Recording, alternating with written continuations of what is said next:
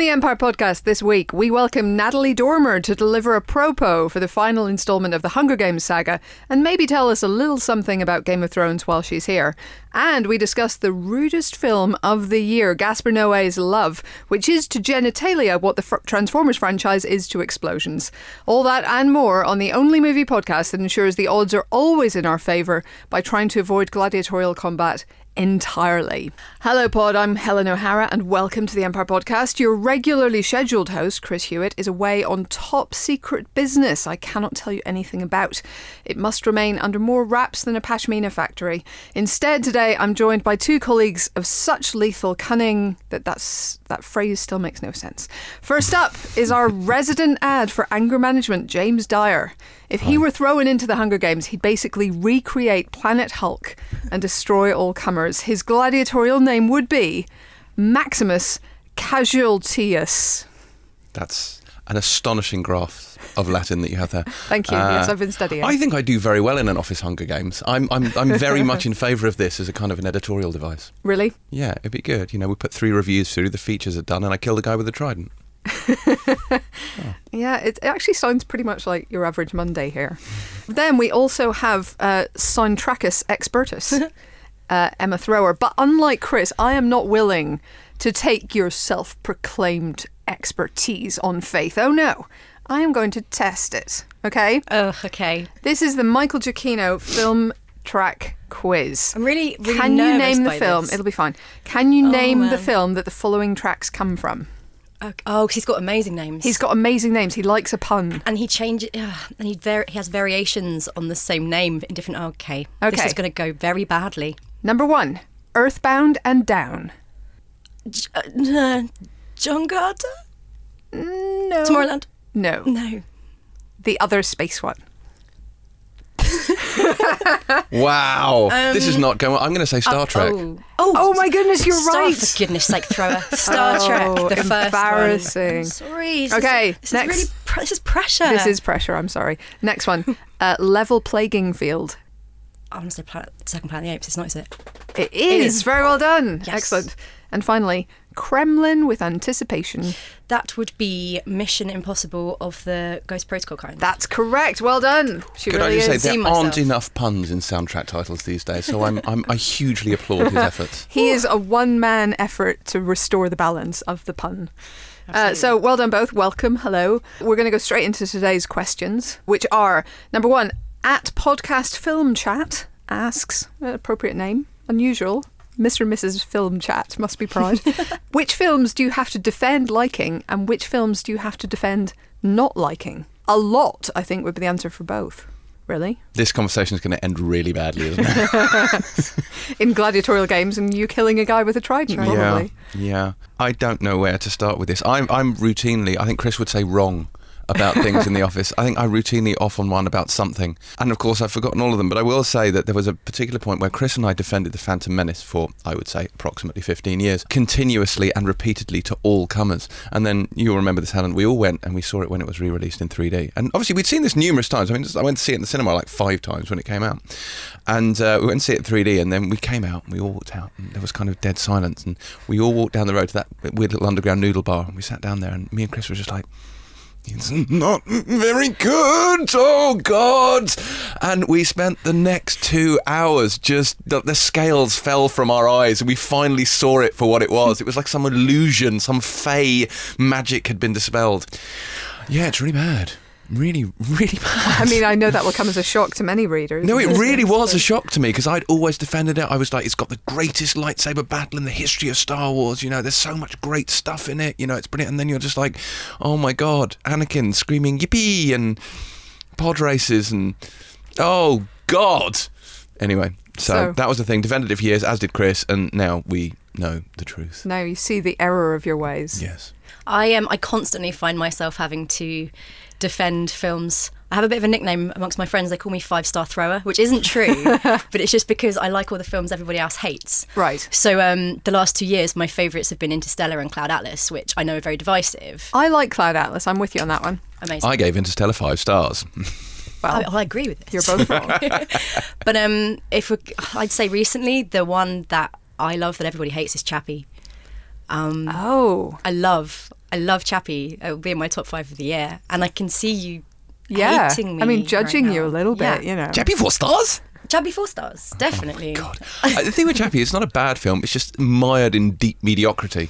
It's just quite dull. And it was a vanity project to cast Die Antwoord to sort of star in it when neither of them can, act. I thought they were perfect in it. I just think it works. For me, it works on every level. And I know I'm completely wrong in the minority. Yeah. But I love the thing. I feel like it's one of those films that stops as its story starts. You've got to know what your own story is, personally. I don't know. Anyway, I like The Fountain. So, oh, yes. Which caused one of the greatest schisms in Empire history. It did. This was a very famous one. Because who reviewed it first? Did Ian? Ian did it first? No, I reviewed it first. And you gave it? 4 stars. And then Ian did it on DVD and he gave it? 1 star. Yes. Oh, no. But we had a standoff about who'd write the In Cinemas review for quite some time. And it ended up that Mark, our then editor, had to go see and cast his vote, and whoever he agreed with was going to write the review, because both of us agreed there was no splitting the difference. Yeah. It was, whatever it was definitely not a 3-star film. Nobody thought it was that, so everybody knew it had to go one way or other, and we just couldn't figure out which way. So, anyway. It's phenomenal. You were wrong, as indeed are you, but there we go. I agree with you, and I mean, because I can't go a podcast without mentioning Clint Mansell. It has, God forbid. it But has the yes, best score. it does. I love that film as well. I think it's great. I also love AI. But I do think the Little White Lies list that says it's the best Spielberg, I mean, I love AI. I still have a lot of trouble with that. It's not even in the top 10 best Spielbergs. It might be in the top 10. I'm pretty sure it's in the top 10, but it's not number 1. I'm actually not a huge fan of AI. That said, I am a huge fan of Nuns on the Run, and I have to defend that quite a lot. As well you might. Also, Equilibrium. Chris and I talk about that a lot. It is a great film directed by Kurt Wimmer. Go and see it. That's genius. I have to defend that quite a bit. I wanted to give that 4 stars and was denied. Godfather Part 3. I really like The Godfather Part 3. I'm not saying it's better than the other 2, but I think actually as a film it's quite fun. I enjoy it. I like the way he says Internazionale Immobiliare. Yeah, I mean, admittedly, the part where Andy Garcia and Sofia Coppola are making, what is it, meatballs, pastry, sexy cooking. I forget what it is they're making, but that's the worst scene in history. But other than that, I do quite enjoy that film. Okay. I would defend that to a limited extent. Also Bram Stoker's Dracula, which is another film which is objectively terrible, but I really like. I like that, and I think it's very conscious of what it is, and that's my excuse for liking it. Keanu Reeves is perhaps less conscious, but yes. Well, usually, but we still love him. So. It's one of these funny things because I'm a fan of the book, and obviously it just deviates wildly from the story of the book in terms of who Mina is and the reincarnation of what. But also the score, and Emma, you'll tell us the score is by? Someone. I'm throwing it out because I don't know how to pronounce his name. It's like Wojciech Kilar. I don't know. He's yeah, but it's very good. It's very That's good a score. properly Transylvanian sort of a name then. Yeah. Apologies if it's from a completely different part of the world. He's probably from Peckham or something, but but it sounds exotic and exciting. Okay, let's have a second quick question today because it's one that's very relevant to one of this week's films. At Mbar Films asks, if you could split any movie into 2 parts, what would it be? A la Hunger Games finale, etc. Of course, this is something that keeps happening with every young adult focused franchise. The last film must appear in 2 parts, apparently. I blame Harry Potter, which actually had a better claim to it than most. Oh, it's David Yates' fault. There is absolutely no doubt in this. Although, frankly, if we're going to get right back to it, you could argue it's Tarantino's fault. I was about to say Kill Bill, yeah. Because Kill Bill kind of started this trend, and that's a film that didn't need to be in 2 fucking parts. But that's neither here nor there. So go on. What are your suggestions? Go for it. Emma. I really struggle with this, actually. My theory is that I'd like to see something where you get someone else's perspective. So, not to give anything away whatsoever, but like I recently saw Room, and it's from a small child's perspective, and I wish... that if you'd seen it from the adult's perspective, it would have been completely different. So that's kind of my idea. I don't know. You thought we needed 2 films about depressing sexual slavery? No. Honestly, I can't think of anything that I would really like to see. Maybe for purely selfish reasons, Benjamin Button, because I'm intrigued as to how far Fincher could stretch a short story. I'm going to say Chappie. Oh, dear God. Chappie in 2 parts? But I suppose at least that way you might have gotten to the good bit after the film ended. It would have been 2 amazing films. The one that actually came to mind when I saw this was the season finale, the very season finale of Buffy, which I have always maintained needed to be twice as long to do justice to everything that happened in that. Anya, for example, I'm not going to say too much, but Anya, that needed more time. That needed a lot more time. It should have been twice as long. You are not wrong, actually. That episode to me felt very, if not rushed, he tried to do an awful lot in a very short runtime. And yes, it could have done with a little bit of, obviously, you stuck with network restrictions in that particular regard. But yes, absolutely. Double episode, I just think, That aside, though, my answer to this question is don't ever do it, ever, under any circumstances, ever do it. It is the worst, most self-indulgent thing a filmmaker can ever do, and I appreciate it's not always the filmmakers. This is a very, very cynical cash grab thing, and it drives me nuts. It drove me nuts with Harry Potter because, yes, admittedly, it's quite a weighty tome, but 18 chapters of that are a tent in the woods. Do you know what I mean? You could have trimmed that back in a heartbeat, but it's studios not willing to give up on huge cash cows that keep on giving. Do you know what I mean? And it's always the last one when they realise, oh, the well's about to dry out. We should stretch this out for another year. And it drives me a bit nuts. So, Deathly Hallows, obviously then they did it again with Breaking Dawn.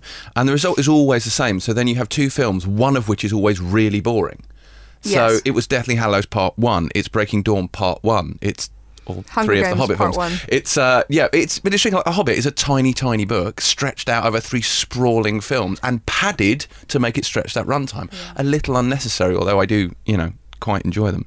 Mockingjay, again, you've got Part 1 of Mockingjay, and Emma, I know you're going to disagree with this. I'm going to keep quiet. Which is, a little bit flat. Any film that can afford to have a cat batting at a spot of light on the wall for 5 minutes has a flabby runtime. It's just not necessary. And then, what is it? Next year we've got Allegiance becoming Allegiant and Ascendant, isn't it? Which is the last Divergent The Maze film. Runner's the only one that's not... That franchise is the only one that's not doing it. Not yet. Well... No, they've said not. The Scorch trials followed by the Scorchia trials before whatever we his said name. it in the podcast. Yeah, we had him in the podcast. He assured us. He promised us. Yeah. We didn't get it in writing. Yeah, well, that's it. It's just, I don't know, it just drives me absolutely nuts because it's just, and they say, it's because the fans don't want it to end. Yes, I think they'd like it to end better, I think would be the way to do it. The only one I'm giving a free pass on this is Infinity War because obviously that's going to be split into 2 parts, but it's got Thanos in it, so it's allowed. And it's not based on a book, so it should... Well, technically it's based on a 4-part comic series. This is true. The Infinity War. Well, actually, the Infinity Gauntlet, I think, is more what it's based on. The Infinity War is actually a separate thing. Yeah, they just like the afterwards. name, I think. Yes. But that said, if we're talking, technically, Matrix 2 and 3 was one film split into 2 because shot back to back. Back to the Future 2 and 3, kind of, and that gets away with it. That's so different, aren't they? There are Very exceptions. different, very different films. But generally speaking, don't do it or you're going to hell. Fair enough. I might come back to this in about 3 or 4 weeks because I've seen a film recently that I think could somewhat benefit from this, but we'll discuss. Was it Gaspar Noé's Love? We'll get to that in a minute. Okay, now let's turn the searing lens of our attention away from the poor, defenceless 2-part finales to the trembling creatures of this week's movie news. So, what do we think about this week's news? They're making a Tetris movie.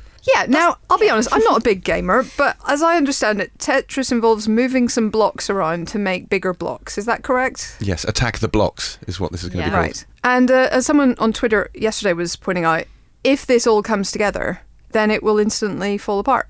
Yeah. So how does that work? I hope they have the sequence that was that famous YouTube clip where people were playing Tetris with lights on the sides of a building. Oh, yeah. That's my favourite thing about Tetris. Yep. That and the music. No, to be fair, this isn't actually going to be about self-aware blocks falling down and holding hands and disappearing. It is, in fact, going to be the sort of social network-esque telling of the creator of Tetris, whose name eludes me at the moment. But he sort of strove for years, I think, to get recognition as the creator of the game. So it's going to be a bit of behind-the-scenes game creatordom. Yeah. Well, that's potentially more interesting, sort of than blocks falling. Blocks falling from It's the not sky. Pixels Part 2. No. Yes, I think it's more in the vein maybe of, I don't know, a King of Kong. Or what was that Greg Kinnear one about windshield wipers? I may have missed that. Oh, well, it was a fascinating story. It sounds it. So fascinating, I can't remember the name, in fact. Tell me about Memento. Oh. No, you have to. Come on. Well, But tell us about it backwards. the film's terrible. The new film is terrible. This is you going backwards. Yeah. It never happened. I hope it goes the same way as, not to be harsh, but I hope it goes the same way as the Raid remake that's just disintegrated a la Tetris blocks. And, So somebody wants to remake Memento. They do. The universally acclaimed and very well loved film by one of people's favourite filmmakers of the modern era. Because they're absolutely mental. I mean, it does somewhat seem that may not be unfair. Who is behind this? We need to hold Ambi Pictures accountable for this, because the film's only 15 years old. One of their guys says, quote unquote, people who've seen Memento 10 times still feel they need to see it one more time. This is a quality that we feel really supports and justifies a remake. What, you know, when the other one's out there, available, still incredible. I think this is a great idea. I also think they should split it into 2 parts. I think that would really benefit the story. Because Guy Pearce tweeted this week, didn't he? And it was a picture of him with all of, you know, with all the tattoos all over him, and just sort of saying, "This is great. I hope I get to play Sammy this time around." I mean, you know, maybe you do a really meta remake like that. You know, have Guy Pearce and just swap roles. It's an oddity, isn't it? Because, you know, it was a relatively sort of low-key release, Very which was much so, critically yeah. acclaimed. It's not what I would call a massive money spinner. No. It's not, dare I say, a particularly mainstream picture that's going to lend itself to box office glory. So why do it? Yeah. 15 years. It does seem that the shelf life of movies before they get remade is just getting shorter and shorter and shorter, to the point where why don't we just do one every year? Do you know what I mean? Make it like FIFA on the Xbox. You know, Avengers remake, Avengers remake 2. Well, having said that, they are already doing that with Spider-Man. So. Yes. Well, exactly. I mean, I can't think of much. Is there anything to be said for the idea of remaking Memento? I mean, I haven't actually ever watched it, you know, in the quote unquote right order the re-edit. cut that's on the DVD. That's worse, isn't it? That's not. Well, yeah, it takes away the USP of the film a little bit. Like the chronological muddling is part of its charm. In the same way with Pulp Fiction, you know, it's the core of the film. And I think, watching it in chronological order, you've just got a well acted but fairly standard thriller. So you need to stick with the device, at least somewhat. Or call it something else. Yeah, why not just call it something else? And also, aren't we a little bit sick of the whole... I mean, this is a very rare disorder, I think, that you lose the ability to create. Yeah, anterograded amnesia. Indeed. So I feel like it's quite well represented in cinema since Memento, and indeed in TV and so on. So there's actually a Bollywood version. Have you guys seen the trailer? No, but I now amazing. must find this. It's incredible. I've not seen the film, and I feel like I have to. But someone on Twitter I saw had reacted, and they posted this trailer. Apparently, there's actually 2 remakes out there. There's another version somewhere. I want to say it's Scandinavian, but I think that's completely wrong. But look up the Bollywood trailer, because it looks incredible. Bollywood remakes can never measure up to the Bollywood version of 24, which is the greatest thing in the world, with Anil Kapoor as Jack Bauer. Amazing. Incredible. It's just phenomenal. If you haven't seen it, find it. Well, there we go. This is our regularly scheduled Bollywood advert. Ben Wheatley is making a film, which is, you know, basically he's always making a film. He's always got about 6 films queued up behind that film, it seems. But he is apparently looking at another remake, but this one's a bit more cause for happiness, I think. He's looking at remaking Wages of Fear, which is pretty freaking exciting, I think. Yeah, this is normal, because that's something I would genuinely like to see that remade. And I think Ben Wheatley would do a phenomenal job of that. I haven't seen it in absolutely ages, but it's 1953, isn't it? This is the one with the men delivering nitroglycerin, because truckloads of nitroglycerin along insanely dangerous roads in South America. So literally cliffhanging sort of stuff, but cliffhanging with a truck full of dynamite. The word remake doesn't actually scare me when it comes to Ben Wheatley. Yeah. I'd actually let him have a crack at Memento Mark II. That would be twisted. But, I mean, it's not. I mean, obviously, this is not the first time that they've tried to do this. Friedkin tried to do it in '77 with Sorcerer, to greater and lesser extent, because it came up around the same time as Star Wars, and died in ignominious death. But yeah, I mean, incredibly tense film, incredibly tense. I mean, it's one of those real sort of butt clenchers. So yeah, I don't know. What do you think he'll do with it? How do you think what will be the Wheatley touch? It'll be more twisted, is my guess. You know, he's a lovely man, but his films are, you know, super dark. Super dark. super dark. Darker than people blowing up on windy roads. Yes. Darker even than that. Yes. But very excited about this one. So knowing Ben Wheatley, that'll be out in a couple of weeks. High Rise is obviously the next one from him, which I think is out here at the beginning of March. But we've already seen it's really good. Spoiler. There's actually some news here coming up to warm my heart, but I'm going to leave that till the end, because first we have to deal with Ridley Scott's Alien: Covenant. AKA Prometheus 2. AKA Prometheus 2. Yeah. So he's saying that this one is going to be more towards the genesis of the alien, and that's why it's got this title. Correct? Yes. Well, this was it was a bit of an offhand comment. He was just talking about the film and his scheduling, and then he just sort of dropped, oh, by the way, it's going to be called this, and then suddenly everyone jumped on it and they released an ident, like a title card for it. So it is the official thing because there's a font and everything. I'm not happy. The reason I'm not happy is I actually, one of the few people, I defended Prometheus to the hilt actually when that came out because I really enjoyed it. Wow. So we should have talked about that earlier. We really should have. But I liked it as an independent entity. I liked it as a work of hard sci-fi. I liked it as, a sort of slightly weird alien telling of Charlize Theron being run over by a giant donut. But I didn't like when it crossed over into the alien mythology. I'm very, very protective of the alien mythology. Aliens is my favourite film of all time. And when it started to get into that territory, I was like, okay, I'm not listening, la la la, fingers in my ears, and let's enjoy it for what it is. Whereas with this title, it makes me feel that he's going, as he said, much deeper into what ties it to that franchise. And no, please don't. Yeah. Prequels are bad. Demystifying mythologies is bad. Please leave it alone. Okay. That said, he's Ridley Scott in the film would be brilliant, but but I would rather. And God. Yes. Oh, okay, fine. But nevertheless, I no, it'll be good. I'm looking forward to it, but I would have rather it had, not gone in this direction. It's a messy old thing over there with Fox. Well, we don't really know what's going on. And obviously, my main man, Neil Blomkamp. I mean, what's going on with him and his alien stuff. It's interesting because I guess it is all going to be tied up now. But I wouldn't be surprised if Chappie's going to be an alien covenant. Chappie in space.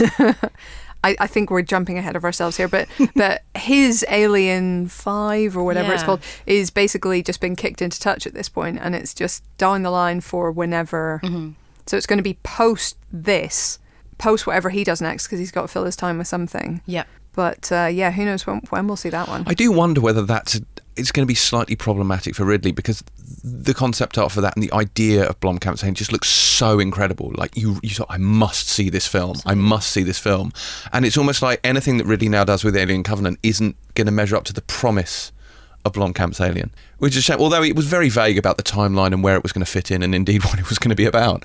But yeah, that art really sort of kindled my imagination. Yeah, will we once again see Michael Fassbender's severed head? Who knows? Or dares to dream.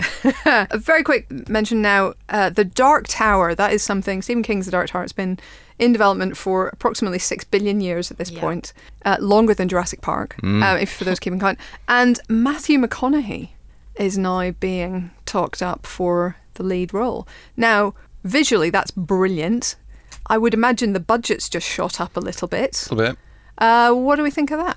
My secret shame is I've never read The Dark Tower. Chris bangs on about this endlessly as it is Stephen King's magnum opus. If you read nothing else by Stephen King, you must read The Dark Tower, and I've not read The Dark Tower. But it looks great. I'm sure it's very good. I don't know who he's going to play, and even if I did know, it wouldn't mean anything to me. But I'm pleased they're doing this or not doing it, because is it ever actually going to happen? Because Ron Howard has been talking about this for, I believe at last count, 87 years, and is no closer to being made. It strikes me as something that screams to be a 7-season HBO saga, and I can't imagine anyone trying to do it another way. Yeah. So I assume he's playing Roland, aka the gunslinger, I guess. Yeah, it's one of these interesting things, isn't it? By getting a big star like that, do you open up a whole lot of budgetary options, or do you spend half your budget in one fell swoop? It kind of goes either way. I guess it gives it legitimacy and potentially opens up an audience that might otherwise not have watched it. And equally, though, he's an Oscar winner, therefore it's going to cost them cash to get him.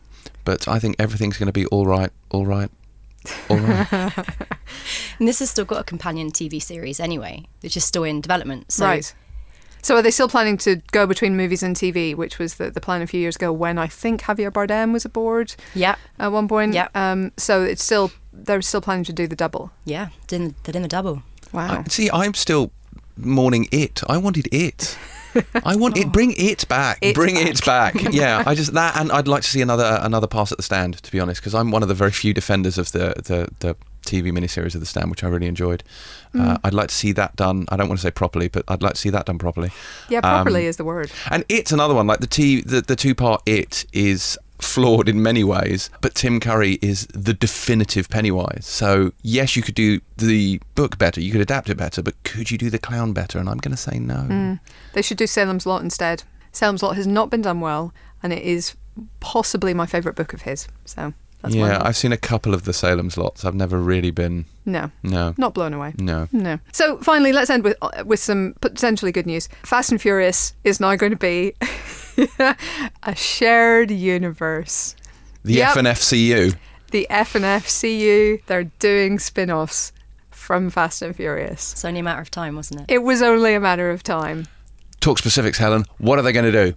Who knows, James? They don't know. They're talking about a Luke Hobbs spin-off, which is more The Rock, which is good. I would watch that. They're literally talking about young Vin Diesel and his dad building his car together, although that might be just, our James White making up stories. I mean, they haven't gotten into specifics yet, but, I think anything more that brings us that level of brilliant stupidity is surely a good thing.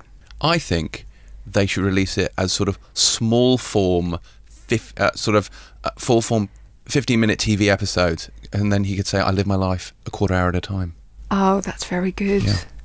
I would like to see a sort of Muppet Babies version of Fast and Furious. Amazing. Where they all drive around in little scooter cars and or play with micro machines. Yes. That could work. I think that could work. Can we talk to Universal about I this, think we should talk to please? Universal about that.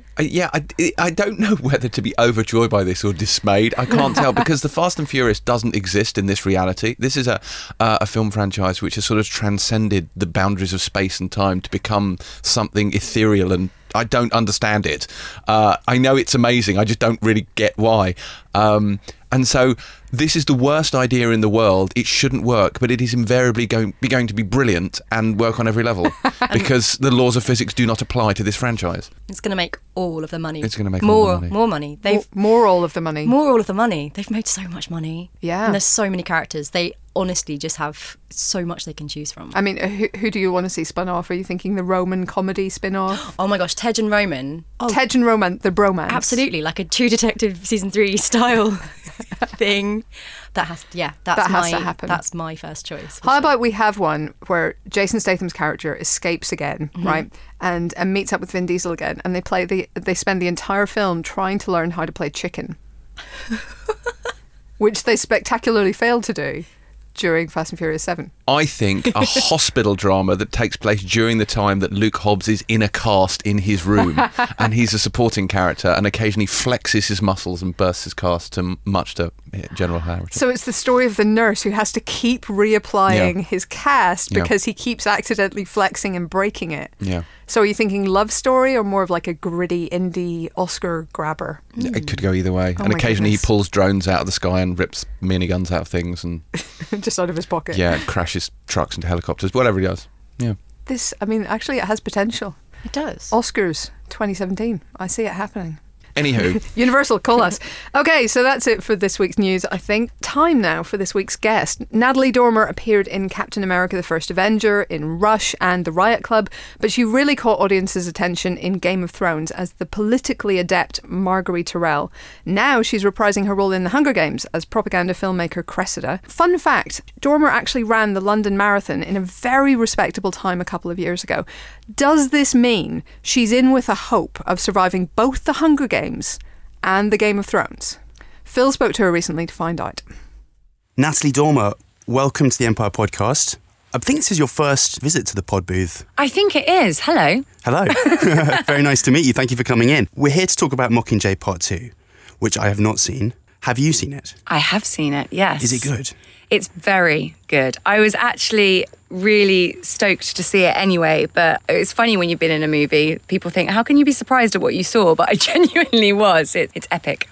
It's epic. It looks epic from the trailer.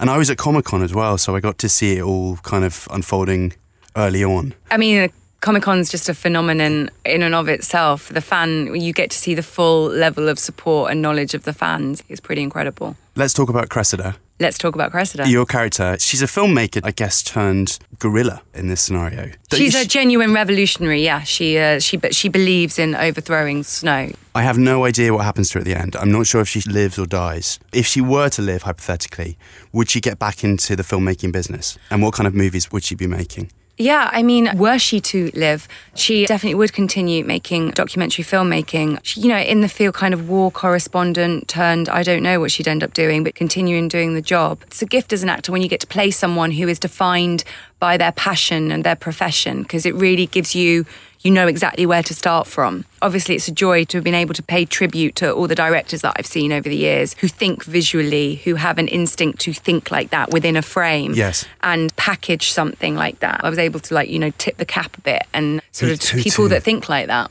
Any particular people that there was? No, it's an amalgamation of I'm afraid it's not an inspiration by one person. I mean, I'm with a director, so I know what it's like to be around someone who thinks it visually, because actors kind of think more emotionally, instinctually. But, I've been working for a decade now, and I've worked with a lot of incredible directors. But also what I found fascinating about Cresta is you just turn on the news, the kind of package of, as I said, war correspondent kind of footage she's editing and dealing with is what you kind of see from Reuters or the BBC when they're covering what's going on at the moment in our turbulent world. It's kind of those kind of images that you see on our screen at the moment are exactly... I was kind of inspired by the news generally, to be honest. So she's not going to sort of do the big Hollywood blockbuster I don't think she's going to go off and make a Hollywood rom-com for Pan Am. I think she's going to go back and make those really important documentaries that need to be made, yes. I think Pan Am's going to need some rom-coms by the end of this. Do you not? Maybe that's where, Definitely. Like Sullivan's Travel style. She'll learn that she needs to pass on the gift of laughter. You've had an incredible few years in terms of just working really, really hard. You did, obviously, season 4 of Game of Thrones, and then you flew to Atlanta, and you were training for the marathon, which isn't work, but it kind of is. And then you came back and did season 5 of... You hadn't really stopped. No, I haven't really stopped. Did you have any time off at all in that stretch? No. Went straight on from Game of Thrones and then went on to do The Scandalous Lady W for the BBC. Also just finished The Forest, this amazing psychological horror movie that I've just spent a few months on, and Patient Zero as well with Matt Smith, very happy, and Stanley Tucci again, the wonderful Stanley Tucci here in Shepperton. So no, you're quite right, and fitted in a bit of Elementary in and amongst all that as well. So it has been a mad pack sort of 2.5-3 years, but it's been an extraordinary journey, and I'm really enjoying it, to be perfectly honest with you. I'm building up the air miles, which is always good. Are you? I always seem to be at an airport, but other than that, it's all good. I wanted to ask you about Stanley Tucci a bit later. Patient Zero was another one. I think you had 3 movies in San Diego this summer, didn't you? Yeah. Well, not 3 movies. We had Game of Thrones. 3 projects. 3 projects. Yeah. Well, I did. It was 3. Yes. And Patient Zero, which gives us Stanley Tucci as a zombie undead, as the leader of the infected. Would be the correct term. No, it's it's that Mike Leigh, the writer, got this interesting take on the zombie phenomenon. They're not zombies insofar as they never died. They're infected. I found the concept kind of interesting, curious, because Mike had this idea. He actually got the idea from, he was visiting Comic-Con as a fan. This is the writer of Patient Zero. And he saw a couple of guys dressed up as zombies, because everyone goes to Comic-Con dressed up, just having like a crafty cigarette at the back of the conference centre.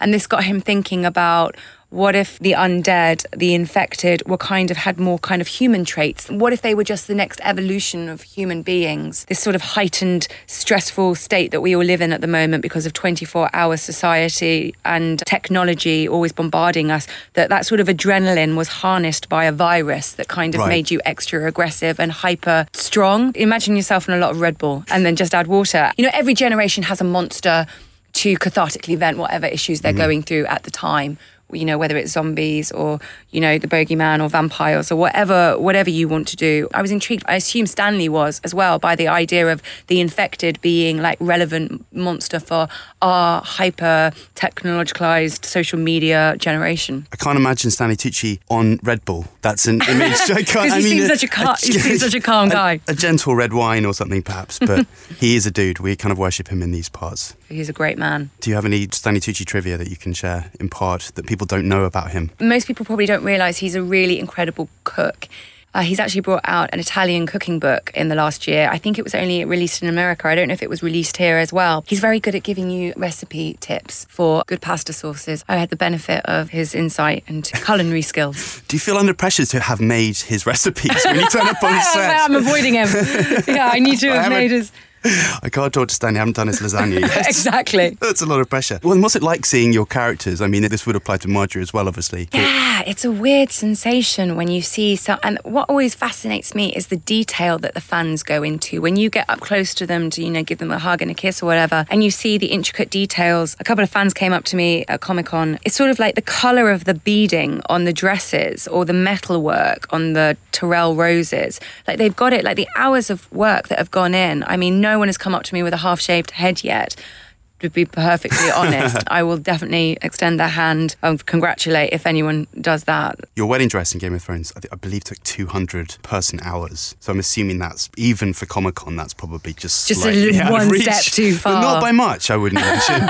Can you do the Mockingjay whistle? No. I always do it out of tune. Liam- I'm scared of whistling into the mic. Is Liam good at it? No, they say that it all ends up being the X-Files tune. Yeah.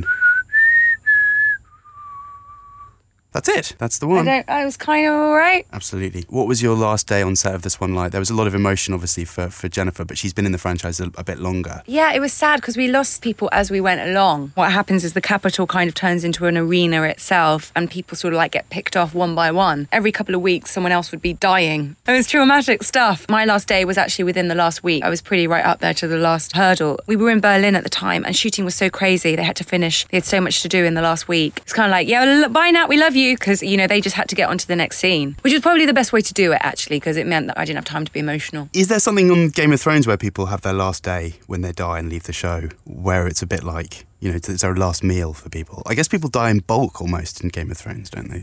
Again, it's kind of an occupational hazard being on Game of Thrones. You're going to die how or when, or it's an interesting one. I think when we all get the scripts at the beginning of the season, we all kind of like flick through to find out how people go and when they go, because we're not really privy to that till really to the last minute because the creators want to like keep it a secret. But I like to not read the scripts of Game of Thrones. I like to watch it as a fan at home. For the last couple of seasons, I've done this thing where I haven't read anyone else's storyline other than like the King's Landing storyline. I don't actually know what's going on elsewhere so that I can enjoy the show like everybody else as a fan. Do you watch it at exactly the same time? Yeah, when I it do. airs on... Yeah, I watch it when it airs, exactly, yeah. That's how I discovered the series. I watched the first series as a punter because I didn't join till second year. I really enjoy just sitting down and, the music comes on and I'm excited. I love watching it just like everybody else does, to be honest. Perfect. Well, that opens a whole new avenue of questions to me. Do you think Jon Snow is still alive? I think Jon Snow died. He's definitely dead. There's a lot of magic in Westeros. If he was going to come back, I would have no idea how that would happen because I haven't read the scripts. And you haven't seen Kit lately. And I haven't seen Kit lately. Fair enough. Tell me about the final part of Mockingjay, because the first of the two felt like it was the politics of propaganda it explored and the groundswell of this rebellion, and here it's going to explode. Did Francis Lawrence, the director, talk to you about it as a war movie, or how did he kind of couch it? I mean, I think it naturally, the books,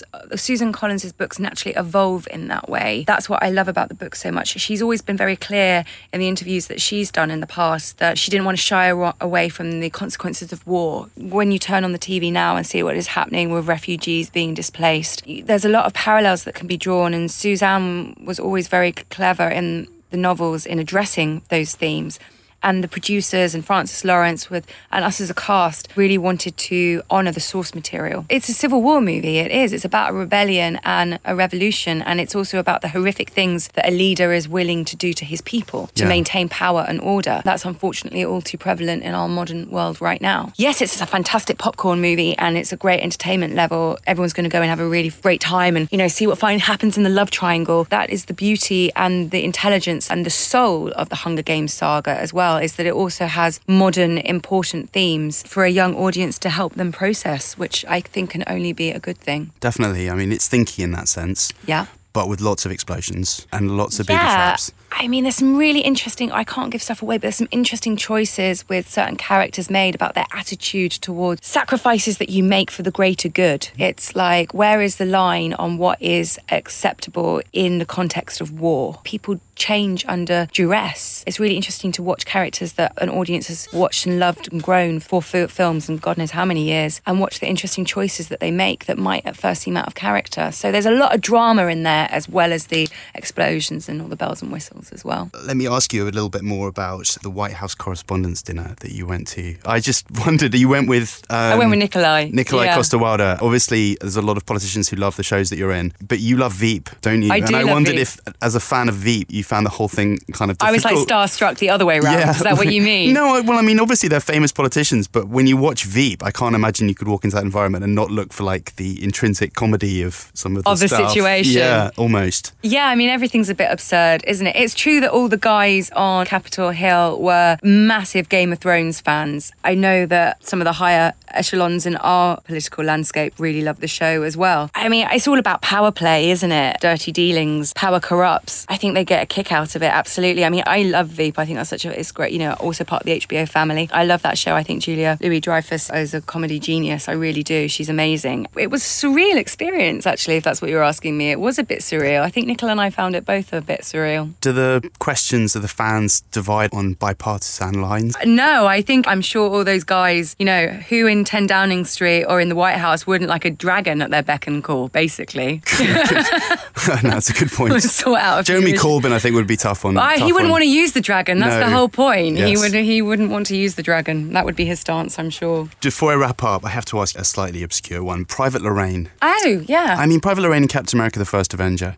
First of all, you've been in a Marvel movie already, but that doesn't necessarily count you out of other Marvel movies, does it? There has been precedent on this one. Yeah, right. The conspiracy kind of reasoning about how I could possibly play a Marvel character in the future. Yeah, you could just Absolutely, of course. be one. Of course I could. Yeah, of course I could. Are you going to? Not yet to my knowledge. Did you see the scuttlebutt about Madame Hydra, that she may have been part of the Hydra machinery? Oh, no, I didn't see that. That was the rumour, that she was an evil super genius, potentially behind the scenes. Oh, great. Love it, evil super genius, like aka Moriarty. It's all fun. The landscape that Marvel have created, and DC as well, just like the Hunger Games and Game of Thrones, it's all immersive for the fans. It's really extraordinary, all the interconnecting ensembles that can happen now. I love the way television and film is thinking really big these days, but importantly, giving the women long overdue roles that they need, that they can match the men, that they're 50% of the audience and that they should be 50% of the protagonists as well. Those guys who are doing all those superhero movies they're leading the way in gender equality at last. So I'm a massive fan of them doing so. Great stuff. Thank you so much for joining us, Nice Natalie. talk. Nice to meet you.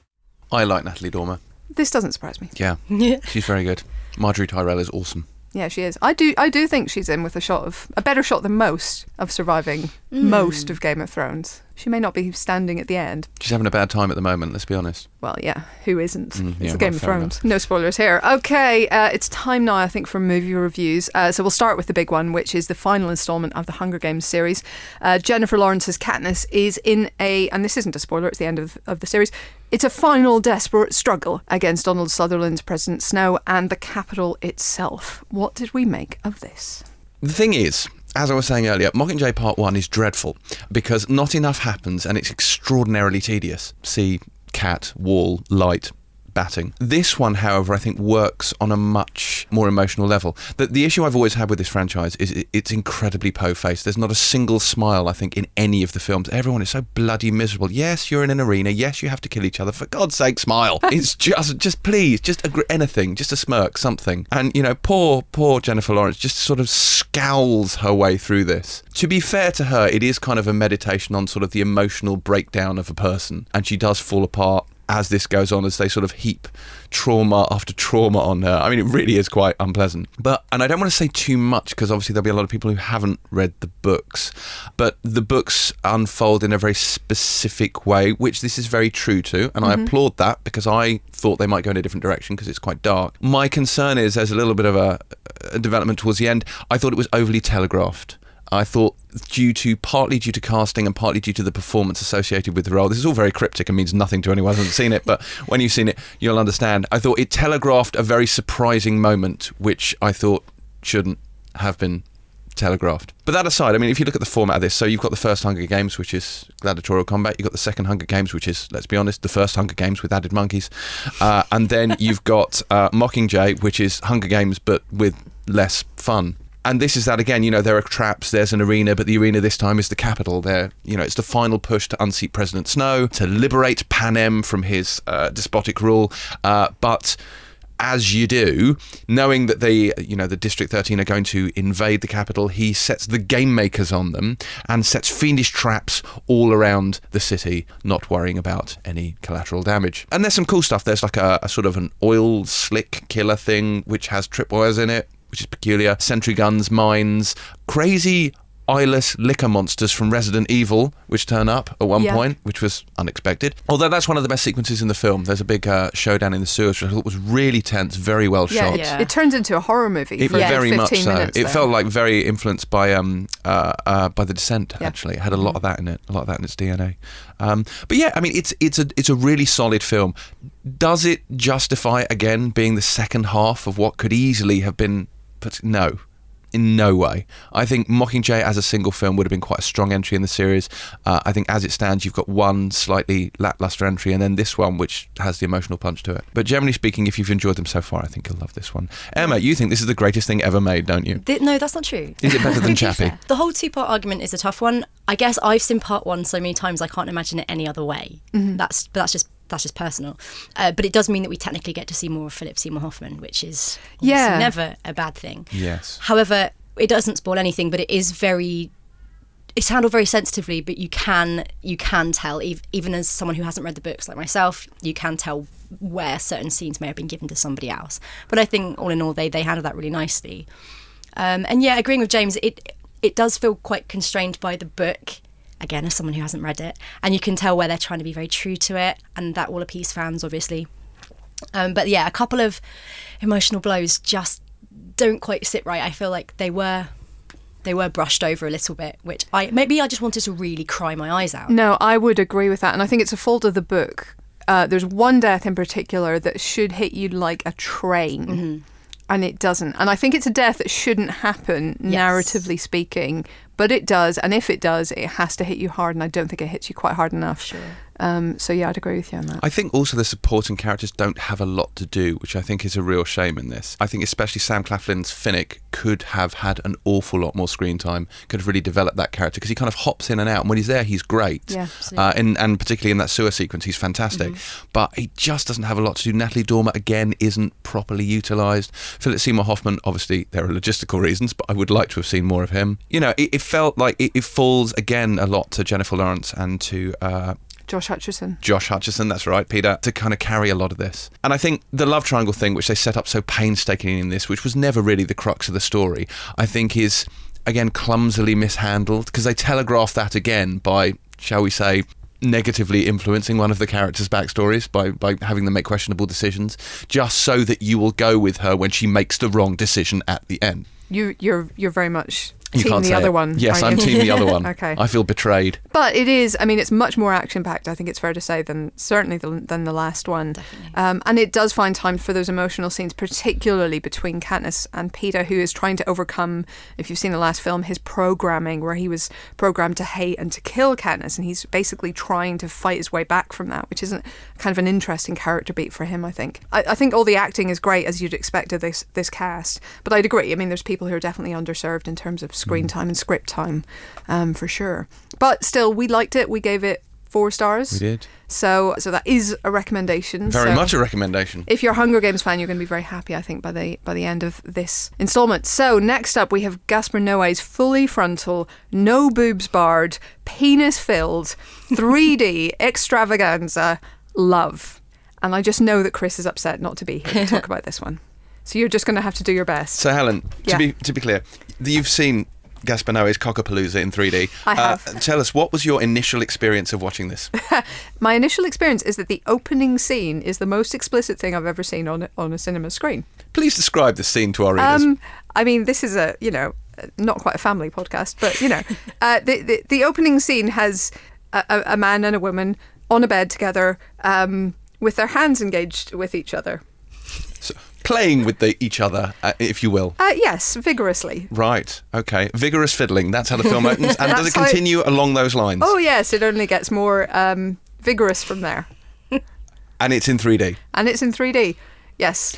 Surely this is what 3D was created for. Gasper Noé's porn films. I think this is certainly what Noé would claim, I believe. I mean, listen, there is so much sex in this that it quickly becomes quite desensitizing. And you're just like, okay, yep, they're at it again. Figures, no big deal. And you start to, I guess, focus on other things, which is part of the point of the film, I think. It's meant to say, you know, sex is a part of a relationship. If you don't show the sex, actually, you're leaving out an essential part of people's relationships, for most people. So there is an honesty there and a sort of a groundbreaking element, I guess, there. On the other hand, boom. Yeah, thank you. The scenes in between the sex are pretty terrible. The dialogue and the sort of narration are not good. I mean, they're not. And you know, it's all this sort of sophomoric, I think life is pain kind of stuff. And you're just like, oh, tit off and stop being so bloody art student about the whole thing. They're actually unbearable people. And, well, I say they, but really it's only the guy who gets any kind of development. He's called Murphy, which is an obvious reference to Murphy's Law. But it's not a case of everything that can go wrong goes wrong. He causes everything to go wrong all the way through. Everything that happens is his fault. Everything that goes wrong for him is his fault. So what you're saying is this film is a dating parable. The sex is great, but it all falls apart when he opens his mouth. Well, yeah, no, and I mean, the women are like supremely sexy, but have no other real defining characteristics. You know, he is a genuinely horrible human being, and you know, I'm not sure what we're supposed to take from that. I feel like if you're going to make a film about which you call love, and you say is about relationships, then the relationship should be as compelling as the bonking. So really you think it's in the title. So if he'd called it, for example, 3D boobs and spurting, that would have been like that he would have delivered on. Okay. Like 100%. But as it is, it's a little bit more. This could have been a very different film, though, because wasn't he originally looking at Monica Bellucci for a role in this? This was actually, he was going to make this before or just after Irreversible. So it was going to be Bellucci and Vincent Cassel, who are, of course, a married couple. And they were hesitant because of one scene involving a particular other party, which I won't spoil for anyone. And so he kind of put it on the back burner until now. But I think that is actually a real issue because at the moment, in cinema, the list of people who are willing to have unsimulated sex on camera and the list of people who can act they don't overlap by much. So there is still this. I mean, I think this is a genuine thing that other filmmakers, you know, Steven Soderbergh, and people like that have come up against as well. The overlap is not a big overlap, so it does somewhat limit what you can do. So you've got something like Nymphomaniac, where he actually, you know, used body doubles because that's the only way you kind of get around that. But yeah, it's you know, if you want to see everything in 3D, then this is a film for you. If you maybe want something a little bit cleverer, then it's maybe not. So we gave this 3 stars. Yep. 3 stars plus a bonus star for the 3D boobs, but frankly, you're better off just on Pornhub. Yeah? I mean, I don't know, but sure. Okay. So yeah, so that was Gasper Noé's Love. Also out this week is The Dressmaker, another Liam Hemsworth film. This one with Kate Winslet, that got 3 stars. There's documentary Steve McQueen, The Man and Le Man, which got 2. That's Steve McQueen, the actor, not the director, just in case you were worried. Starmen, which got 4, and Mr. Calzaghe, which got 3. So that's the lineup for this week. That is also it for this week's podcast. So it's goodbye from Emma. Goodbye. Goodbye from James. Goodbye.